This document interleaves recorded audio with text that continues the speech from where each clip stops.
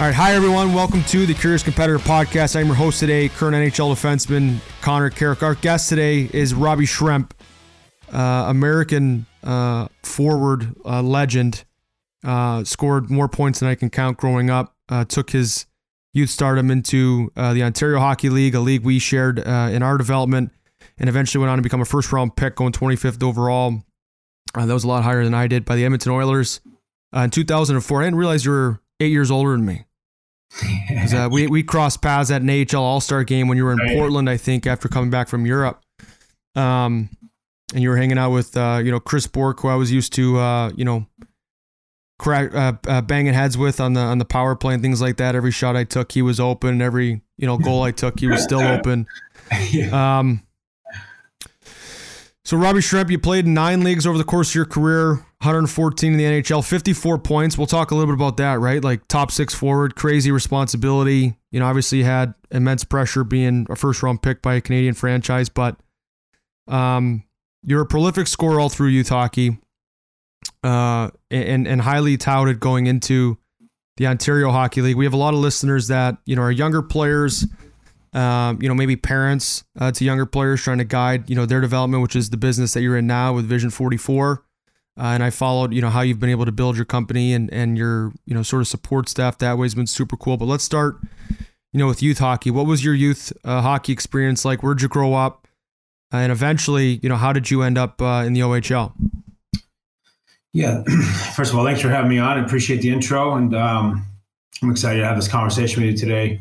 Diving back into it, for me, growing up in youth hockey, I'm from upstate New York. Fulton, New York is the town I'm from. And I really just played that, called travel hockey, but it's, I don't want to put it down too far, but it's kind of house hockey. It's just, places around roughly 30 to an hour away from Fulton, New York, Auburn, New York, Geneseo, where else? Elmira was another spot. So it's kind of local hockey and really hobby hockey, I would say. Growing up until I was about 10 years old. We had a great group of guys, Greg Haney, Tyler Zinsmeyer, Kyle Kozal. We had a group of us that stuck together from like Squirt, Mites, right up until Squirts AAA. So we played local Fulton hockey. And then, for me, the tide turned, and really what changed my whole path in hockey was my dad, Don Kernan is his name. He's still involved in hockey, brilliant guy in hockey. Got involved in the Fulton Ice Arena. He took over the lease, and his son took over running the rink. And it turns out that this guy he's unbelievable. Honestly, kind of the best shot I've ever seen in my life. And I'm not to this day, I played in every top league you can imagine in the world. And seen a lot of stuff, seen a lot of players. Donnie Kernan Jr. has the best snapshot I've ever seen in my life. And one day he was out shooting, and my dad was like, "Hey, would you like to help my sons out?" So my brother and I started going to do lessons with him after school. And I went from 10 years old. I was playing again that travel hockey, and I was good there. I wasn't like anybody watched me at 10, they weren't like, this kid's going somewhere, nothing like that. I was good at my level.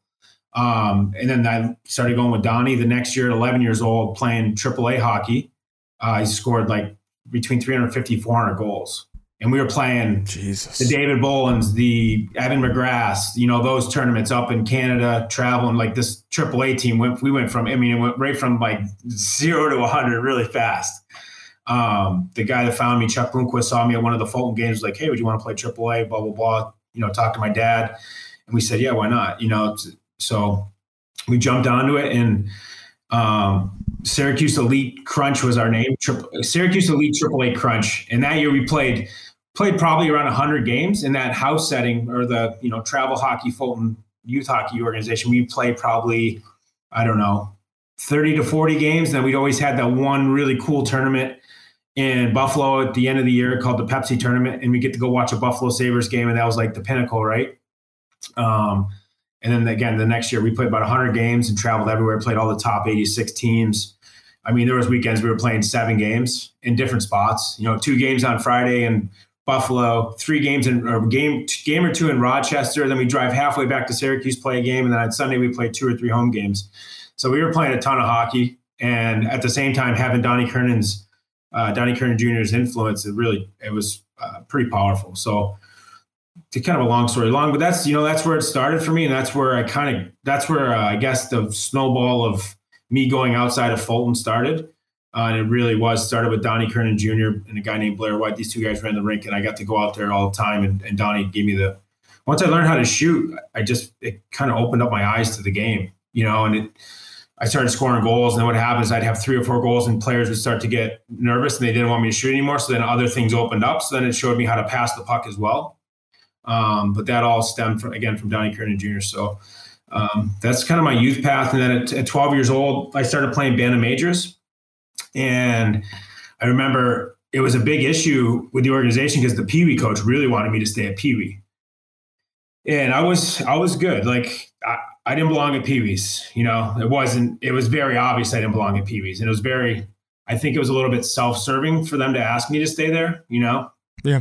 And so they made me go to tryouts, and I'd already made the Bantam Major team, and it wasn't a hand me down or anything. It was like, he's going to have to earn it. And I went and, I did really well at tryouts. I was between Timmy Cicito, myself, who's 2 years older than me. I was probably the second best player on the ice. And so they made me go to Pee Wee tryouts. And I was kind of mad about it too. I remember being mad. I'm like, I don't want to play there. I want to play up. I want to go, I want to be with the older kids. I want to push, right? So I wound up hurting 5 out of the 7 goalies that they had at the Pee Wee tryouts with my shot. Fine. You want me to try out? No problem. Put your neck guard on. Yeah. So I just wanted to put a stamp on it, and I didn't mean any maliciousness to the kids. It was just towards them. I was like, listen, I love belong here. Like the kids are jumping out of the way of my shot. Like, I don't want to play there all year. Yeah. So, so then I played Bantam Majors, and we made it to the national championship that year. Next year, again, 13, I played Bantam Majors. We had a really good team: Tim Sestito, Dustin Brown. Who else was on our team? We had a bunch of kids: Jocko DeCarlos, Christian Beaudry. We had a pretty stacked team for that year, and we went out and lost to CYA in the national championships. But it was a lot of great experience. Playing with Dustin was awesome. We had a really good connection. The chemistry was like, he played high school and kind of like the same thing, like local hockey for Ithaca. And he wasn't sure if he wanted to make that jump to AAA and play with the Stars.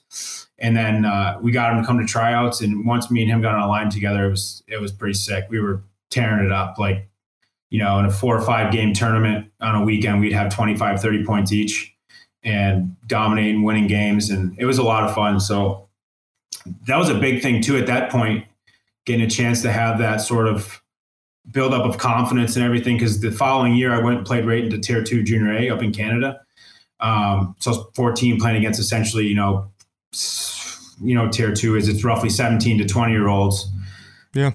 And it can get wild up there too. Actually, it's pretty, it's some of these guys coming down out of the OHL, they're 19, 20. They don't, they're not really, they can't get scholarships. So they're kind of like burning a year or two. And I was on the other side of that, being like a 14-year-old kid trying to make it somewhere, pretty full of himself. And these guys, it drove him nuts. But yeah, I'm sure you got your fair share of 2 hands. I love the imagery of you playing all that hockey growing up. Like I remember the same thing, playing 5 games in a weekend, all around suburban Detroit or Chicago, wherever. And you've got your Under Armour gear, like airing out on the rooftop as you're driving from one rink to the next. And it was the best. Like I actually shudder at the idea. I mean, this, you played pro hockey, like, you leave your gear out in the summer to dry, and all of a sudden it rains. You got to put your gear on wet the next day, and you're like, oh man, like you're doing the risk reward analysis. You're like, what's this skate worth to me? And then, you think back and you honor that 13-year-old that just wanted to, fill the net with 400 goals a year. And you're like, that kid would put his gear on, no problem, and you strap it on and you just got on. And so there's an interesting parallel there. Very similar. So it was Donnie Kernan Jr., you said? Yeah. Was his name? Yeah. It's pretty cool. We had Dave Gus was the gentleman's name. He bought the rink growing up, and I was the same age as his son, Dave Gus Jr., who played pro with the Chicago Wolves last summer. And very similar. It's almost like an NHL like draft and develop type mindset, where we had like a group of youth kids. A bunch of us went Division I out of an organization that sort of didn't. We had a coach and Darren McCluskey, and actually I kind of wanted to dedicate this podcast to a mentor of mine. Brett Rote was a guy I spent a lot of time working out with and training with and learning how to sauce pass with. He passed away recently at 40 years old. And I mean, this is the industry you're in now, where you just have such a hunger and an ambition as a young player. And hockey is such a coached sport. Like it's so nuanced, right? You're dealing with all these things you're not born with. You're not born with a stick. You're not born on ice, right? These are very foreign things to, sort of the human experience. And, the right coach at the right time can just totally change a young player's trajectory. Yeah, I think it can be super influential. And either way too, it can go negative as well. Like in this instance, what we're talking about, it's super positive. And these guys were great people. Like they saw, and for my instance, my case, they just saw me at the rink and they saw that I was a rink rat. Donnie Jr.'s dad was like, anytime the ice is open, go. He just really good guy. Just, there's nothing behind it. He just knew that I loved it and let me go. And that went for anybody. Really, if you love hockey, you want to get on the ice, it was free, go ahead. So, but it's super impactful and super encouraging, uplifting, and all that stuff. So supportive. Once I started to get good at it, Don Sr. He guided me, gave me the chance. Even like at 13, he was going to try to get me to play a game in the North American League. The Rochester Americans were playing in that North America, but I went out for a couple practices and he was like, yeah, you're too young. You're not ready. Those guys too small. Yeah. Yeah. That was a tough league back then too. Like those guys would have grabbed you and taught you a lesson or two, no problem. Yeah. So that was a good move. So how about your transition then to the OHL? Cause that was a big jump for me, even coming out of the US team and, to go back a little bit from AAA. I played for the Chicago Fury growing up and went to the National Team Development Program, and that was a big jump. But who was your coaching staff in London, and how did they? That's the story of your NHL career, right? Super high vision, super high skill, elite scoring shot. And I thought, I definitely saw it in the OHL, like really high end offensive development, both within our own organization. I played for the Plymouth Whalers with Mike Vellucci at the time, who's the assistant coach with the Pittsburgh Penguins now. Was an assistant GM in the National Hockey League. We'd go toe to toe with, Dale Hunter and Mark Hunter. These are all, bona fide NHL front offices and coaches that just, happen to appreciate working with, younger men more. What was your OHL experience like? Yeah. So I got drafted first overall to the Mississauga Ice Dogs in, I don't know, what was it, 02, 03. And it was a big surprise. My 15-year-old year in the OP, I led the league in scoring, and I had very offensive, and I did well. Like I had most games, I had control of the game per se, and dictating the play. And then jumping up to that first training camp, going up there and seeing a guy like Patrick O'Sullivan, who was unbelievable, like skilled through the like that guy could do whatever he wanted with the puck whenever he wanted. He could score whenever he wanted. It was like, holy, I'm not the big dog anymore. And I showed up out of shape, I didn't know what I was going to do. It wasn't really that big around our area. It was more like I just got on the ice and went and played, and I'd just be blatantly honest, it wasn't off ice for me. I was on ice all the time. I just loved hockey. I was always at the shooting room or I was at the rink skating. So the off ice stuff, when I got to the fitness testing, it was like slap in the face. But fortunate enough for me, Steve Ludzig was an amazing guy, an amazing mentor, coach, now a friend. Really was great to me, great for me. And just, he literally looked at me and he said that you're going to get your ass in shape and, and you're going to see what it's like to be a pro hockey player. You're not going to, he just grabbed my waist. He's like, you're not going to play like this. I was like 18, 19% body fat. I was brutal in 2 mile run. Like he was right. So I worked my ass off and got in shape, and it started to transition. It started to come to the ice, and it really showed. I started to feel more confident on the ice because I didn't score a goal the first month of the season. And I was, that never happened to me since I was 11 years old. I didn't know how to, It was a shock to me. I was like, what, what I mean? What else do I do out there now? Yeah. Yeah, and I was getting some assists here and there, and I did my points wise. But like for me, I was a goal scorer growing up. Again, from 11 years old up till I got drafted until going there, I always scored goals. It just came because people were stopping my shot or shadowing me or something like that, or really shutting my lanes down. So, but it was a big part of that. It was off. I needed to get in shape. I needed to keep up. I needed to get to those spots, get to those holes to be able to get those scoring chances at this level. You got it. You're talking 85 years, one of the best years ever with in all the leagues, but especially OHL, you had like the Richards, you had the, Jeff Carters of the league. You had, go down the list, Eric Stahl and Peterborough. The league was stacked. So It was a very good league. And it took me a minute to adjust. And, at the end of the year, towards the end of the year, I started to get back to that kind of same thing as the year before, where I was having control of games. So it'd be like, if Selly was having an off night, then I could step right up as a 16-year-old and take over the play, take over the power play, kind of dictate the play, which was great. But then, going into the next season, they sold the team. Mississauga always had trouble with ownership and that sort of thing. And they sold the team. They had let go of Steve Ludzig, and a whole new management came in, and it was, I don't want to dive too much into that stuff that I've had to a bunch in my past, but it just wasn't fitting. And one thing I'll say from just to touch on it, it definitely was more, it was odd to be a first overall pick and be challenged by a new management for some reason. That's where I'll leave it. Yeah. My name kind of gets like slapped around a bunch from it. I don't get it. We got challenged out of it. And then we were just like, it's draft here. Like, this is a distraction. We'll go. So I'm sure someone else will take us.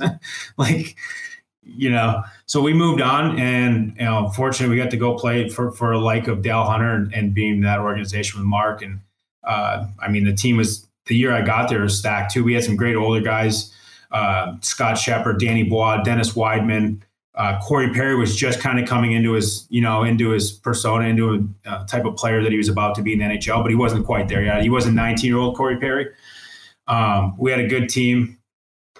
Fell short in the playoffs that year to Guelph, to Cam Jansen, Kevin Klein, Marty St. Louis. They had a pretty stacked team. So that point of that being is that really precursed us, because we were the better team that year. On paper and through the course of the season, we pumped them during the year. We never had a problem with them. And then we lost to a game. We lost to them in a 7-game series in the playoffs that year. And it's one of those things where you read history of hockey of, the Oilers learning how to win from the Islanders, getting their ass kicked and walking by the room, seeing these guys in ice bags. That was our kind of moment, and made us realize what it took to win. Because the following season we came out like crazy. We went 31 games undefeated. And we smoked it. We were just on a war path, because we really thought we should have won the year before, and that kind of, I wouldn't say we let up. We just didn't have that extra. Yeah, find a way. Put them away kind of thing. And it wasn't going to happen twice. So the next year we came out, and it was an amazing year. Personally, I had a lot of growth that year. Learned how to play under Dale's system. Dale's a very strict coach in some regards. He's demanding and expects certain things, and he's very stubborn in his ways too. So there's no, as a player, you're not going to push him off what he thinks, you know what I mean? Which rightfully so. I had to go through it and learn that the hard way.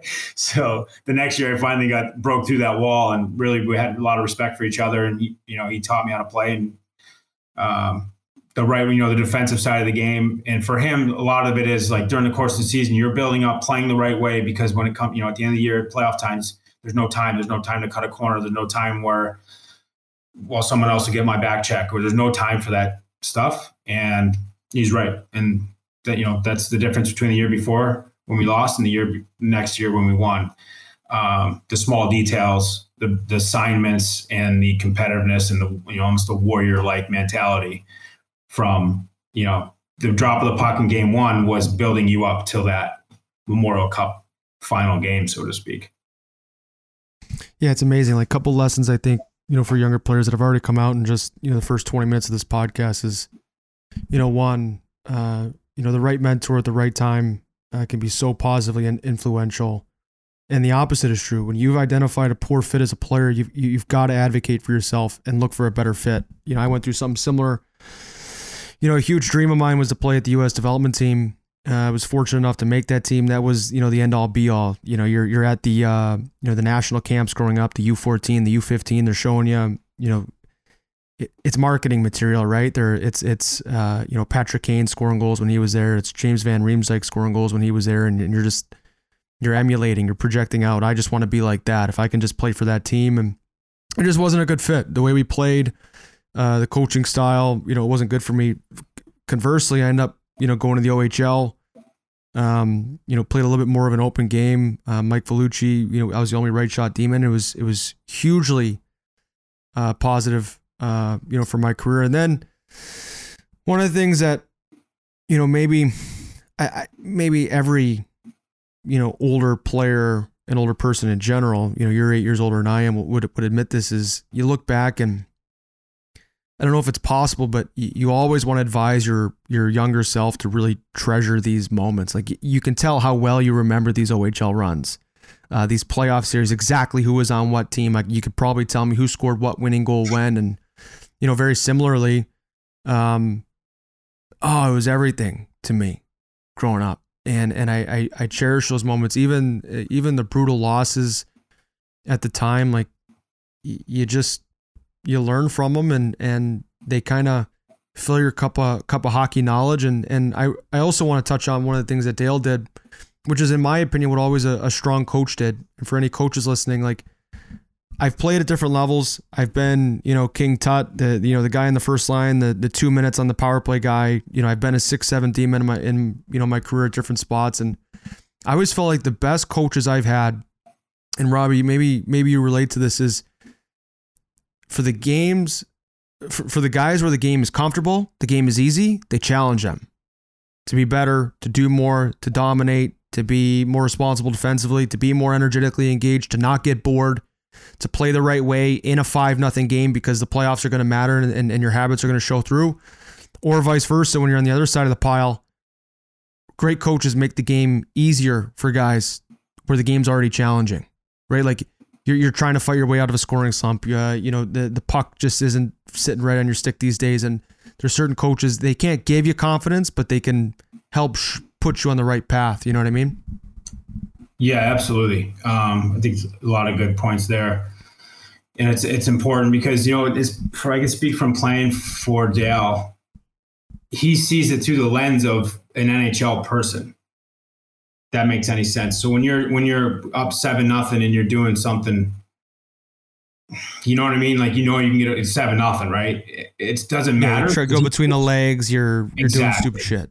He gave it to me one time because I did that. I mean, it was a play came in. I probably could have just taken a backhand and went and put a backhand in. I tried to put it up in the air and bat it out of the air. We were up something around there, 5-0, 6-1. And his comment just simply was, Schremp, do you want to be a 30-goal scorer or a 29-goal scorer? It's like, those things matter. And what was the point?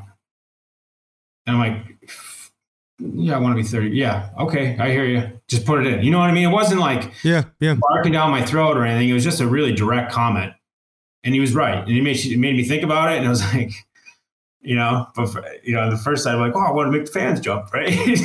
But that's not what it's about. It's not about that. It's about winning and keeping the, good mentality and good habits. And, again, he sees it through a different lens. Like, he can also see you as a player or as a team through the lens of, like, the higher level. You're not going to be able to do this stuff when you get up there. He's not theoretically saying that. It's actually a fact. He knows. Yeah, he's been there. Yeah, he knows. So that's why a lot of people really want to get there and play, because they know, that guidance is, again, not theoretical. It's they watch a ton of hockey and they try to coach that team to the standards of, what's going on in the NHL, trends and that sort of stuff. So, that's important. And then also, to your point, again, I can speak to what you said is about like slumps and stuff. Like, he was hard on me for sure a bunch of times, but he also knew when to help. And there was a couple of times in the PP where I was really getting shadowed and guys would take it away because I was scoring so many goals from the same rough area.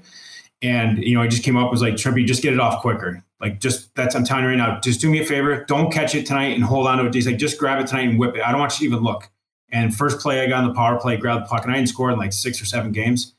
And sure enough, I didn't even look, grab it, boom, slips through the goalie's 5-hole. And he just gives me like a, you know what I mean? Like, so away she goes. And I was like, he knew when to push and he knew when to be like kind of helpful and sort of more of a mentor or guide you, so to speak. And he can get you out of certain, like you said, situations. He played with some great players through his career. And guys like Peter Bondra, it sticks out, in mind for me. He talked a lot about him too, the way he shot the puck, the way he did different releases. He can one-time a puck from anywhere. He can get a shot off from anywhere. And he would, the funny thing about Dale too, we're talking a lot about him, but he could, like, when he was out on the ice with us, even at like a little bit older age, he was still like nasty with the puck. Yeah. He would go in the shootout and win. That doesn't leave you. Yeah. Those, I mean, Dale Hunter was an elite. He didn't just have a cup of coffee. Like, he played a long time in the National Hockey League. It doesn't leave those guys. Like 3,000 PIMs. And, he did have 1,000 points, which a lot of people forget. A lot of people think about him that Pierre Turgeon hit, like running that guy through the wall after the goal. But like, man, he could play with, he could snipe, he had hands, he could pass the puck. So it's amazing, actually, like what other attributes. He wasn't just a hard-nosed dude. He had he saw the game through a lot of different lenses, which really I thought was pretty cool. Made you really respect him. Again, like, the coach is kind of let's say he's kind of a hard ass on you. And then he was a hard ass when he played. And then he goes out in practice right in front of everybody and he beats all of us. Corey Perry, me, David Bolin in the shootout. Yeah. Give him the hat. Like, all right, I'll take this guy's shit. But pretty cool. Pretty cool. So what do you remember about your transition to pro? Because you played a long time. I mentioned at the top of the podcast, but you have experience in the OHL and the American Hockey League, and you played the American Hockey League when it was real tough. Like tough grinding style of hockey. A first round skill guy, like, they couldn't wait to get their hands on you. The NHL, the Swedish Hockey League, the KHL, the Austrian League, the Switzerland Swiss League. This is all off Hockey DB. So if I'm wrong, let me know. The Swiss National A and the Deutsche, am I saying that right? Ice Hockey League in Germany. Yeah, DL. So obviously a huge host of experience. Every league has its nuance. The North American leagues are going to be most familiar, to our audience today. But you're on the other side of your career now, and it's something that you earned. No one can ever take it away from you. You had an outstanding career. It's still so cool to see how passionate you are about the game. I know pro hockey, it can bitter you at times. It can humble you, beyond, solace, where, man, you're staring at the ceiling fan wondering, like, how am I going to get out of this? Or how am I going to keep doing this? And, what do you remember? What are you most proud of? What do you regret? If there is any, spit it all out. Yeah, I think, for me, jumping from junior to pro, it's like the last year of my junior career was, I had a lot of success and a lot of gas. 57 goals in 57 games. Yeah. 145 points. I came out swinging too. So that first time, I just read it, someone tweeted at me the other day, the first 8 games I had 30 points back from, I was the last cut in Edmonton. My first 8 games back, I had 30 points. And I was gun to it. I really thought I could have made the team that year. And that's, it was a big lesson for me. Don't put. What was that exit meeting like? Do you remember it? It was confusing as hell, to be honest with you, because it was like the city was wrapped around, like all the newspapers, like, and that's another thing I learned. Don't read that. Don't read it. Even though that was positive. It wasn't like negative at all. It was all positive. I thought I was on the team, and, got the meeting, and it was kind of like, hey, great camp. Thought you did well. We're gonna send you down, but we're gonna sign you to your entry level. So it was kind of like, I guess, the old smack and tickle. Yeah. I just was like, I got hit with that, and I was like, and then I got hit with like that signing. I'm like, that's something for me coming from our family. Like, my dad worked in a factory, worked his ass off. My mom worked 2 jobs, always working 2 jobs. So like that was a huge. But right after, like, getting the "we're gonna cut you," it was such a different emotion, man. Like, if I'm being brutally honest, I was like, what the hell? So after I had time to chew on it, I went back to London, and I was pissed. I was like, man, I should have been there. I want to be there. I want to challenge. I want to prove myself. And I came gunslinging, so to speak, back to London. And me and Bowles were chirping back and forth. When I was still in Edmonton, he was already back from Chicago, and he had got a little bit of head start. He was like 10 games ahead of me, and he had like 30 points.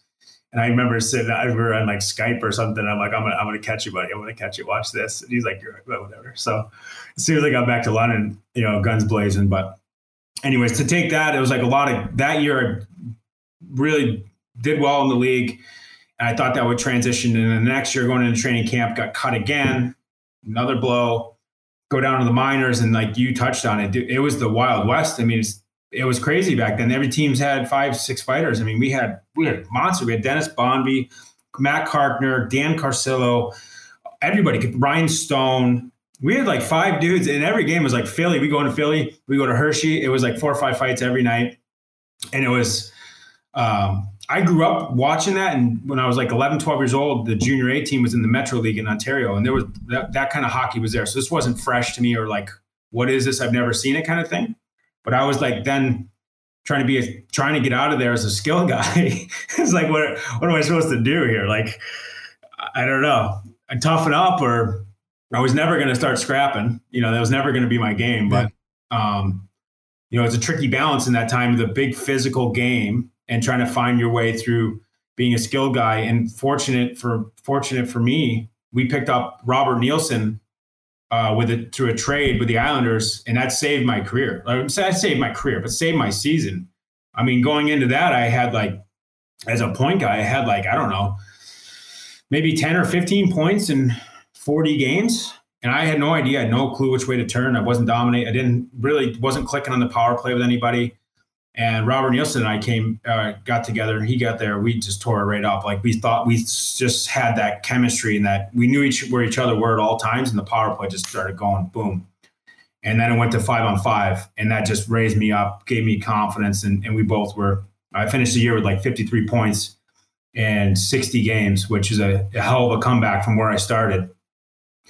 And that was uplifting. And then the following season, he stayed up with the big club. I didn't. So back down, just kept getting kind of knocked down the ladder. It's tough. You got to stick with it. And I'd say, for me, that's one thing. If I look back, would be my 3rd year in the minors. I really just kind of hit a wall, very frustrated, very unfocused in the sense of I just couldn't see past the clouds, and it was frustrating. And I let it get to me. If you're a young guy, it's just, there's other people watching you. It's tough though. I'm older now, and that's the advice I was getting back then. I was so clouded, so full of it, whatever, maybe anger or bitterness. I forgot about that 12-year-old kid, and I then forgot about him, and I was kind of lost. So I think if you're ever in a tough time like that as a player going through it, again, we touched on it in this pod, is like, think about that kid. Like, what would you do to enjoy the game? If I was upset as a 12-year-old at anything outside of hockey, I went to the rink and I worked and just went chop pucks. Probably should have done the same thing that year, the 3rd year of my minors. I didn't, though. I just got clouded. So that got shelved. And luckily the next year I got picked up by the Islanders, and that was a breath of fresh air and gave me a chance to clean the slate and not have anything, from whatever baggage from before. And it was great from there, to be honest with you. I really had a good time in New York. Had to earn my stuff there, but it was a different feeling. I got there off waivers. I played the first 4 games. I remember the meeting. They got called in.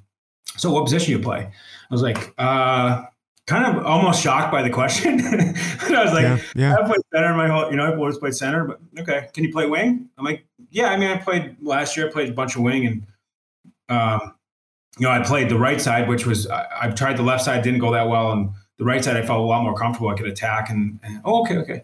So I show up the next day of practice. So fourth line, left wing, because they go in. Yeah. We talk. But so they didn't go well those first 4 games, and I knew it. And I was kind of like, damn. In my head, I'm like, God, I'm getting sent down. They're like, they just called me in and said, listen, you're gonna have to wait until the center spot, opens up, and we're gonna stay in practice and work hard and earn your spot. And wind up taking I think it was around 15 games.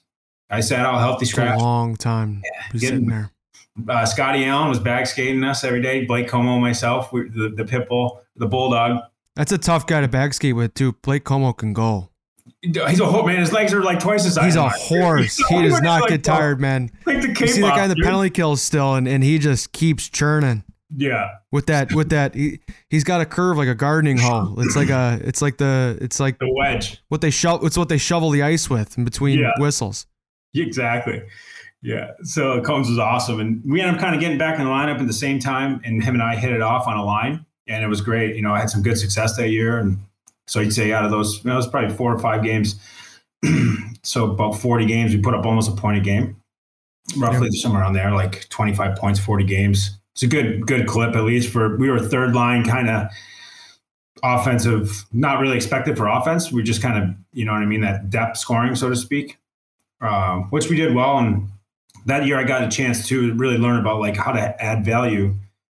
But the shootout stuff, like it was different, but that's what that wound up keeping me in the lineup. I came in and started doing well, putting up some points and stuff. But then when the shootout started happening, Franz Nielsen and myself, we just kept scoring. And that was huge for us. We had a bunch of ties that year. But for me, sitting on wanting more as a third line guy, coming from, still had that fresh memory of, I guess, junior, like I could score here. Some of these guys that are coming up, the new guys coming in the league, I'm like, man, I scored that guy by 100 points. That's my mentality, but that's not the way she goes. You got to take what you're getting and earn what you get. The shootout was like something I could keep me valuable to the team. And that's something I think you can agree with us. Once you get around that level, it's whatever you can do. It's not what you think or what you think's deserved or owed. It's not, nobody cares. And not many people are going to be able to make a call to make somebody care. It's going to be in your lap. It was going to be on you to prove and earn. And sometimes it might not happen. And that's just the way she goes. And it's, world's not fair. But at least when you give it your all and you try new things, you try new angles, if you get knocked down, you get back up, you'll at least have self-integrity at the end of it. And you can look yourself in the mirror when you're 35. Yeah, finding value. And I call it like mental fitness. Mental health gets a lot of... there's a stigma around it. It almost implies, weakness. But when I think of physical strength, right, it's your ability to tolerate stress. Like how hard can you bag skate and recover? How fast can you go? How much weight can you push? How much weight can you handle? And then there's physical recovery tools, right? You see guys jump in the cold tub, they jump in the sauna, whatever. And that's something that when I look back at, younger in my career, like there will be, the American League is so trying. And you talk to guys from the coast and things like that, that's even more difficult emotionally, mentally. And I wish I had done a better job learning to refreshen myself mentally as a young pro. Like I remember how many bitter days I had come to the rink, just angry, defiant. It didn't matter what the coach said. I was going to find a way to think he was an idiot. Similar where, I was in the American League a lot later and it wasn't as spicy as when you were there, but like I had like 135 penalty minutes as a 5'10" D-man my first year. I had an interesting path. So I did really well in the OHL, not as well as you. Did really, really well in the playoffs.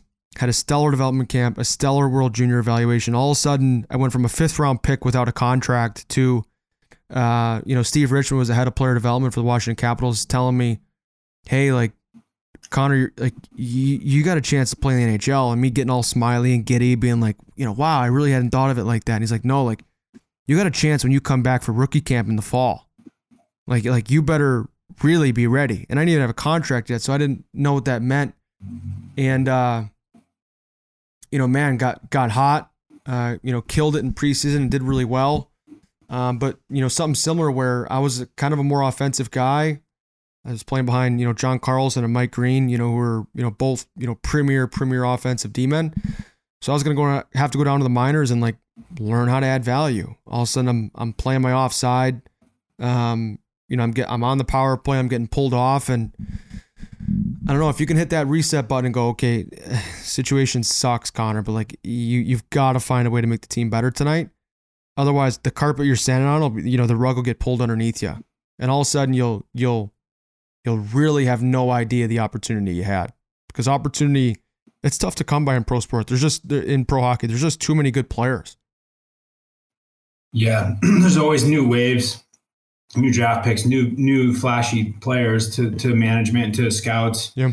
I think it's maybe a shameless plug, but that's really why I'm in this space too, that I'm in is trying to add value to players like that and try to show them how to, through experience being there, like don't get bogged down. You say you're an offensive guy, you're not going to have the rope that Johnny has or Mike has, but you're being ready for the moment when you could add some value offensively, and not, because the emotional side of things it clouds you sometimes. It really does. And you're thinking, I just got to be this, and like gripping your stick or, can't make a mistake sort of thing. That's a little bit different than I'm going to play a different way. And once I get my opportunity, watch this.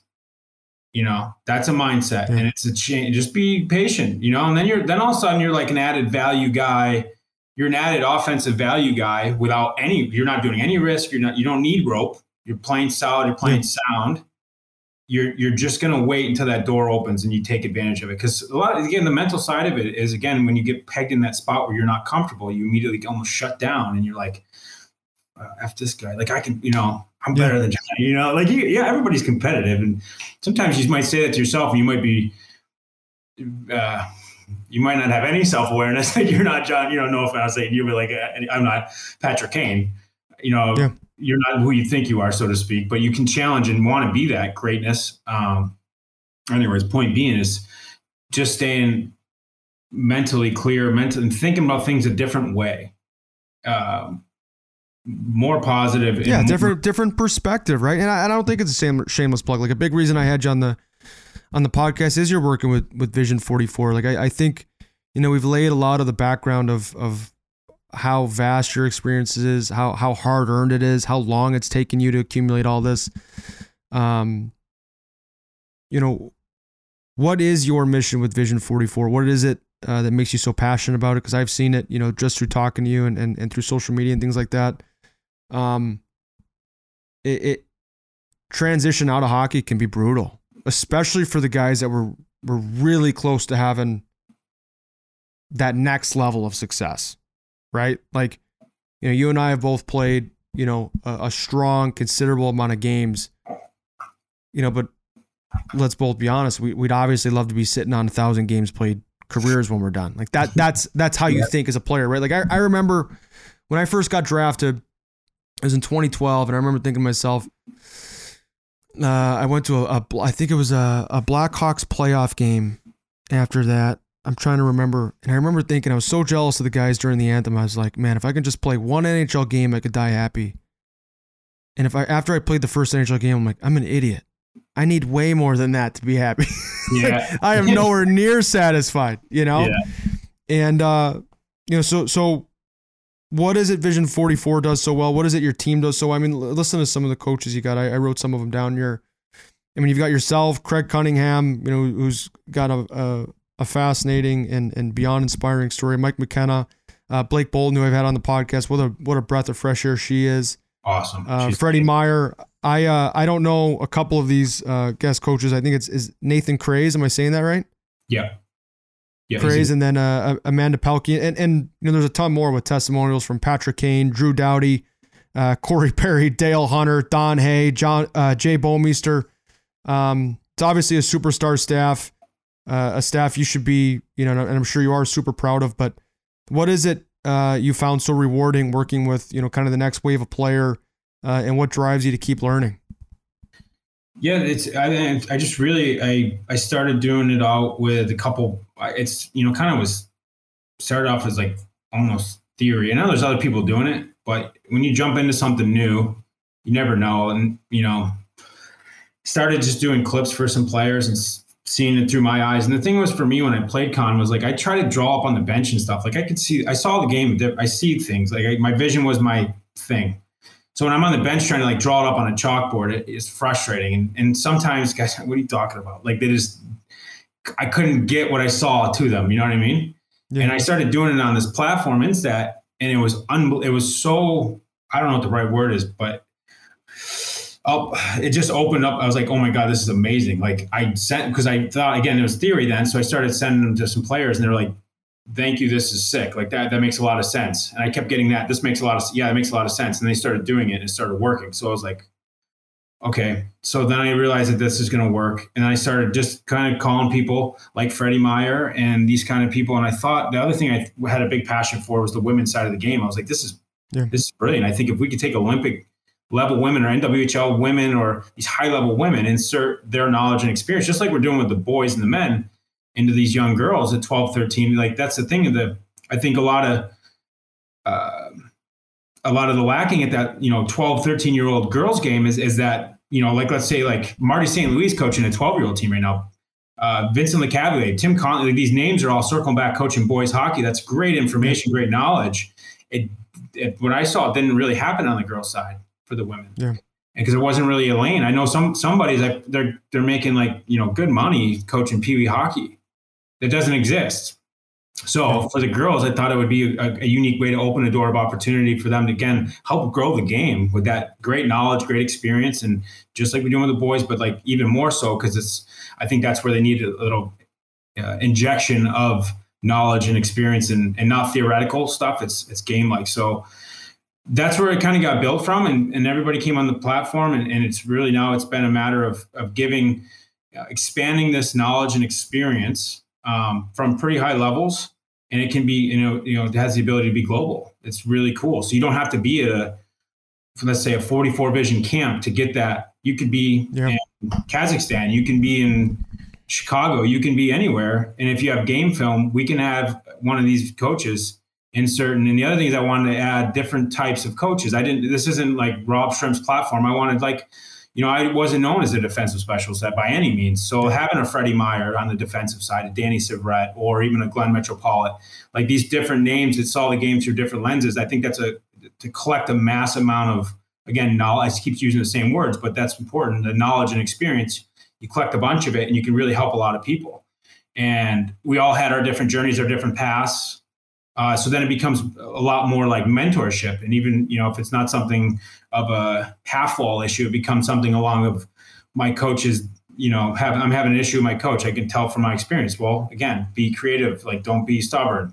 Try these different things that we just talked about, like going at these problems in a different way that I wish I maybe would have done, and it's a different way to give back. And it's, again, when I'm telling a kid that, I say, listen, I went through this. I'm not just grabbing an inspirational quote from the internet and telling you, I lived it. I've been through it. I was that age, and, that stubbornness. And I'm telling you, like, try a different angle and, mentor them through it. And it's smooths it out a little bit faster. And I think it's gratifying for me personally to be able to do that. And the response has been phenomenal.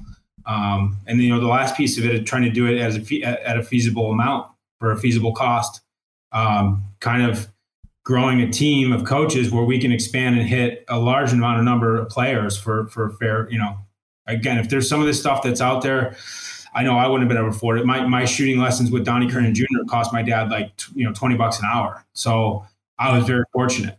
I remember I had a guy in Michigan. He used to, I called him Kenny Skills. I actually never even learned his last name because his hands were just so good. That's what we call him. I swear to God, I called him Kenny Skills. He used this huge wedge, heel curve, the old school Drury.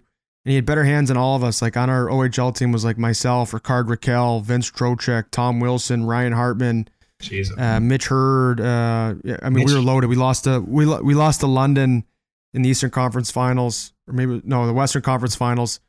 They had Domi, Horvat, Zadorov, Dakota Murmis, Anthony Stolars, Scott Harrington, Josh Anderson, Chris Tierney. Like it was a loaded series. I'm missing, a couple guys there. Wow. And it was so sick. But this Kenny Skills, swear to God, had better hands than all of us.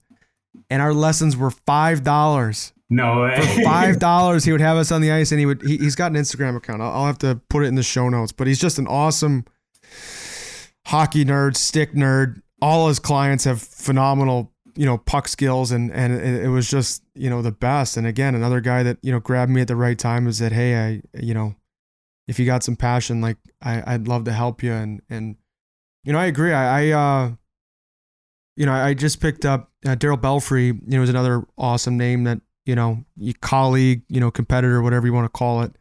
When I first met him with the Leafs and I picked up his book, it was very similar. It's like, okay, like the only thing I knew at 15 years old was like long stride, shoot to hurt or shoot to score. That's what my dad used to say. Like if anyone gets in the way, make sure it stings. Yeah. And pass the puck hard and have soft hands. Like that was literally the full extent of my hockey knowledge. And that, at the U.S. team, I added don't use your backhand, which did not serve me in pro hockey. We had a strictly no backhand play rule at the U.S. development team.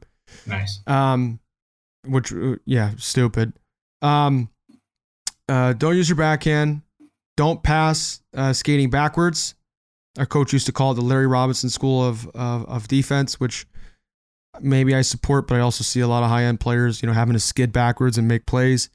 When you can and close quick in the D zone. That was it. And that's what I went to pro hockey with. You can take some from, and I know he does it all the time, Mark Giordano. Ask him about he wheels backwards and snaps the puck. He works on the drill all the time, and I love that drill. I did it with him. I used to skate with him in the summers with a mutual friend of ours, Brad Wheeler. But it's a super effective tool as a defenseman and time saver. And also when you learn how to do it with accuracy, you can really push the pace. And that's a new term, right? Push the pace. And that's something. Sorry to cut you off, but I just wanted the guy right in front of you now. Gio is a great guy you can learn from on this stuff. Awesome. Elite player, and another guy that had to, be a real crafty and kind of hard-headed in his approach, right? He was, kind of denied at first, took his game overseas, came back, has gone on to, play in the NHL now. I don't even know what year it is for him, but it's been a long time. He's an infectious guy to be around the rink. I've really had limited experience with him, but I've loved, watching him work here at training camp. I think we're on day 5, our first, off day as Robbie and I record this. What is something particularly about the European Pro Leagues that you remember fondly? Like I know I've talked to teammates that have gone overseas. On one end, it's a way to continue to do what they love. It's a continuous income. At this point, it's a bit of a bridge to figure out what they want to do next after pro hockey. And a lot of guys flat out just don't make enough money to retire into the sunset forever. And another token, it's very much a carpe diem move. They want to see the world and experience different things, and a lot of them come home with very interesting stories, unique insights on how different players around the world work, how they work on their craft, what their practice habits are, what the system differences are. How has that helped you in your current coaching profession? I think it was a great education on the game for me. I came over pretty typical North American when I first got to Moto, and thought I was going to go over there and score 100 points, and it's just going to be a ball hockey fest. And man, it was unbelievable hockey. I wound up having 40 points, 42 points, I think, in 50 games, and they were super happy about it. Which in the beginning, I remember when I first got there, I didn't have a point in the first 7 games, and Marcus Naslund was the general manager. Peter Forsberg was the assistant general manager, and Ulf Samuelsson was the head coach. What a staff! Yeah, it was sick. And Peter that is sick. Peter and Marcus were both like 2 idols of mine, especially Peter. I loved him. Mine too. Yeah. I used to love his reverse hits, the way he used to wheel around the offensive zone and just zip it, crossover, step into a clapper, go cheese. Like, he was somebody that I grew up. I had it on my Trinity Quebec card. He was one of my favorite players. So. It was unique to get to go there and play, see him in the locker room and stuff. But to take it back to the story, first 7 games, and I was like, man, I'm going to get fired. And I got called in the office, and Alfie was, I was playing good. It wasn't like, 0.7 games and I sucked. I was like, it was just a different game. And there's something that Don Kernan taught me when I was going into the Tier 2 junior at 14. He said to me, he goes, Rob, it's going to take you 10 games to understand this league. It's going to take you 10 games to understand every league going for the rest of your career. So just understand that, and don't get mad. Don't get frustrated. Just remember, it's going to take you 10 games in the beginning, any fresh league you go to learn it. And fortunate enough for me in the Tier 2 one, it took me no time. But progressing OHL, same thing, didn't score. Yeah. Went to Sweden, new league, didn't score. And it was crazy. Just right around 10 games, I just started figuring it out, finding the trends, finding the patterns. So anyways, it's definitely, it was an eye opener to realize that there's, because in North America is just all NHL, which it is what it is. We don't see European hockey, so we don't know what it is. No. And maybe it's a defense mechanism for us when we were in North America to like just constantly chirp Europe, but it's good hockey, like really good hockey. It's just a different game, bigger ice surface, right? So there's more space. It's not that tighter area, bigger guys just ground and pound. It's more spread out and more tactical, a little bit more like soccer in the sense of tactics, where not so much striking. You know what I mean? It's like possess, find the hole, try to strike. But that creates a lot more skill, a lot more ability to make passes. For me to sort of encapsulated, it was, in North America, you slip a check and you make one pass and it's a grade A. In Europe, you slip a check, you got to string along. After you slip a check, it's 2 more passes usually for a grade A. Wow. So you see where that window kind of gets smaller to score, or the opportunity, because stringing 2 passes is definitely harder than just one. Like walk off the half. And the other thing in North America, you walk off. For me personally, if I could walk off the half wall and get just about the top of circles, I comfortably could score from there, confidently. Yeah, it's a real shot. Yeah, it's a real shot. And when I went over there, I was doing it. It was like playing catch with the goalie. It was embarrassing, like how lethal it was. It was like, oh shit! I was like, that guy didn't even flinch. And it was like, I had to figure it out. So, and all through, KHL is a whole different beast, a lot of skilled guys, a lot of big dudes, a lot of fast players, really good hockey players outside the NHL, totally different league. Switzerland was a little bit more like, if I encapsulate it, would be a little ball hockey-ish, run and gun. Like in pro hockey, I'd never seen so many, like one guy gets a breakaway, misses, and somehow the back checker gets it and slings it on a breakaway the other way. I mean, it happened more times than you could count. So it's kind of like, where was the 9 guys on the first one and where was the 9 guys on the other one? But I thought, in my opinion, outside the NHL, but I haven't played in a while, but Sweden was the best league outside the NHL in my opinion. This way, it's the structure, the way the game was played, the level of play, the kind of parity through the league. It was very tight. Even the bottom level teams were pretty tough games, and they weren't pushovers. So it was a wild ride through Europe for me. It was extending the career and just keep playing as long as I could. Enjoyed all the cities I went to. It was coming from Fulton, New York, who would have thought I would have lived in Latvia, Switzerland twice, Sweden twice, Germany, and Austria. Those are amazing places in the world. I got to paid to play hockey there. So it was really cool. And I came back the year I saw you at the All-Star game. It was kind of 28, 29. I'm like, what the hell? Just take a kick at the can one more time. I still felt like I had game. And I came in, I played well. I was proud of that effort. I thought they gave me an AHL deal, and they said, listen, if you play well, we'll rip that up and call you up. And I think it was the first 12 games of the year, I had 7 goals, and 2 guys in the top 6 went down and not even a sniff. I was like, yeah, that's it happening. That's it. Yeah. I was old enough to be able to absorb that at that time. Maybe at 22, it would have been maybe a little bit more pouty, and you know what I'm saying? You take it a little bit differently. 29, I was just appreciative to be back in North America and be closer to mom and dad and enjoy the game in North America for a year. Yeah, I think that's one of the luxuries of getting older, like just the grace you have with the game, the understanding you have for kind of the whole machine, and just how sensitive some of the bounces you get or don't get are. We were talking about, second, third year pro. I remember our power play in Hershey. I think this actually might have been the year that we met at the HL All-Star game. I think it was in Utica. And our power play was struggling, and the guy banging one time was kind of in the Ovechkin spot, or he was a righty, so it'd be the Ovi spot, not the Robbie Schremp spot on the left. and he kept like double clutching these one timers, and Thomas Kondratic was an AHL All-Star, and he's throwing a fit. He comes up to me and he keeps telling me my passes suck. Your passes are just not right. The puck's flopping. The timing's not right. And I think they had Stanislav Galiev, who's in the KHL now. He was on the second unit heating up, and for whatever reason, the hands weren't exactly right, and they moved him onto my unit. And we got super hot, like the last 25 games, and that's what got me into the AHL All-Star game. Was Galiev started banging my one-timers home. I was kind of going up to Cundy being like, hey, what was wrong with those passes? Like, Stan seems to love them. And, giving them shit. And, it would have been so easy for the coach to, maybe he puts him up top, maybe he takes me off, whatever. And then the second year I was an AHL All-Star.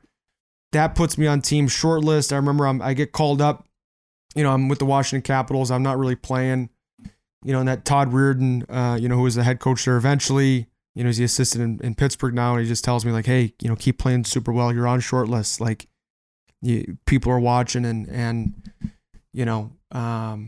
man, you tip your cap at, all the times you've been on the right side of bounces. You kind of forgive yourself for all the ones where you recognize you had a short leash and the cards were stacked against you. And, on the other side of it, hopefully like yourself have, something you're passionate about to fall back on, a huge wealth of knowledge, to share and give to, the next player, the next, Robbie Schremp, who, frankly just, had other mentors, but not you.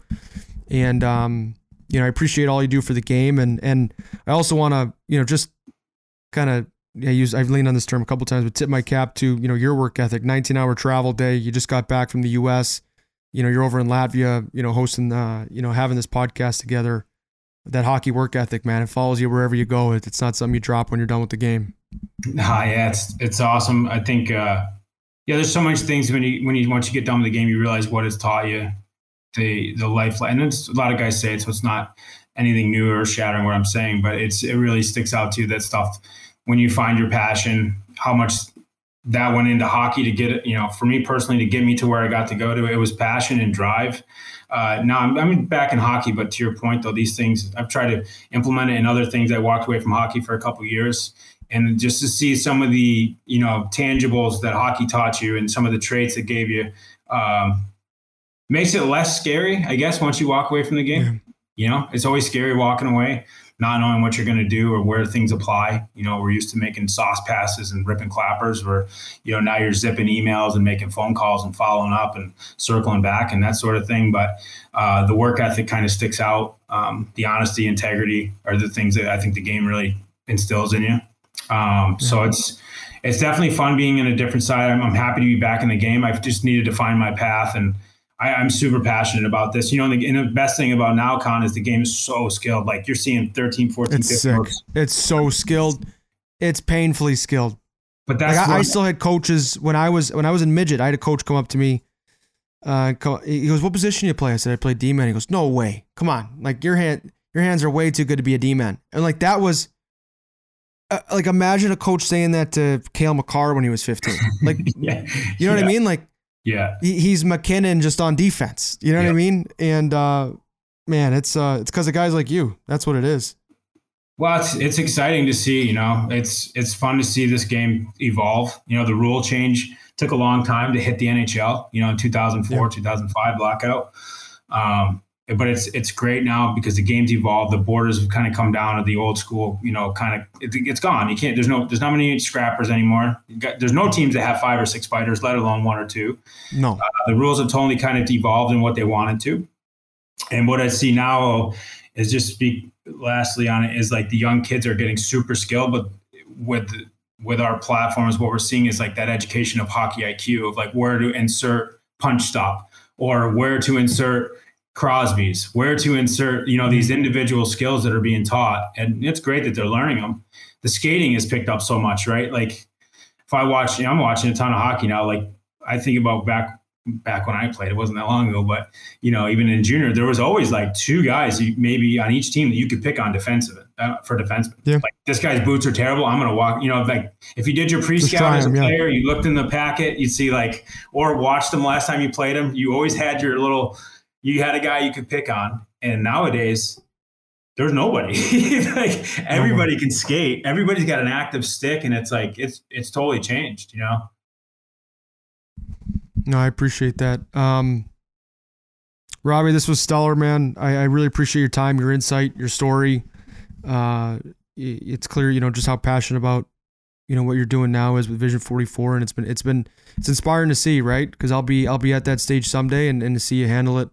I'm sure there were some tough days, but at least from this side of the fence, it's looked, graceful, like a fine wine type of aging, right? Not a molding over. Thanks, brother. And a bitter and resentment. So anyway, where can people find more if you want to reach out, learn more about your platform, learn more about what you're doing next? 44visionhockey.com is our site, and you can reach out on there, and I respond very fast. So, and we're also on Instagram and Twitter and Facebook as well. 44visionhockey.com is, or 44vision on the tags for Instagram and Facebook and Twitter as well. So there's some cool videos we put out there, put out some informational stuff, and follow along with us. And we like to put out a little, just some informational videos as far as breaking down some clips and showing the why and the what. So try to give out as much value as possible to everybody, and try to help evolve this game and grow the game and be part of it. So I appreciate you having me on, dude. It's great to catch up with you. And anything you need down the road, let me know. I'm happy to connect with you and help you out if I can. Yeah, we'll do. We'll do. Thanks, Rob.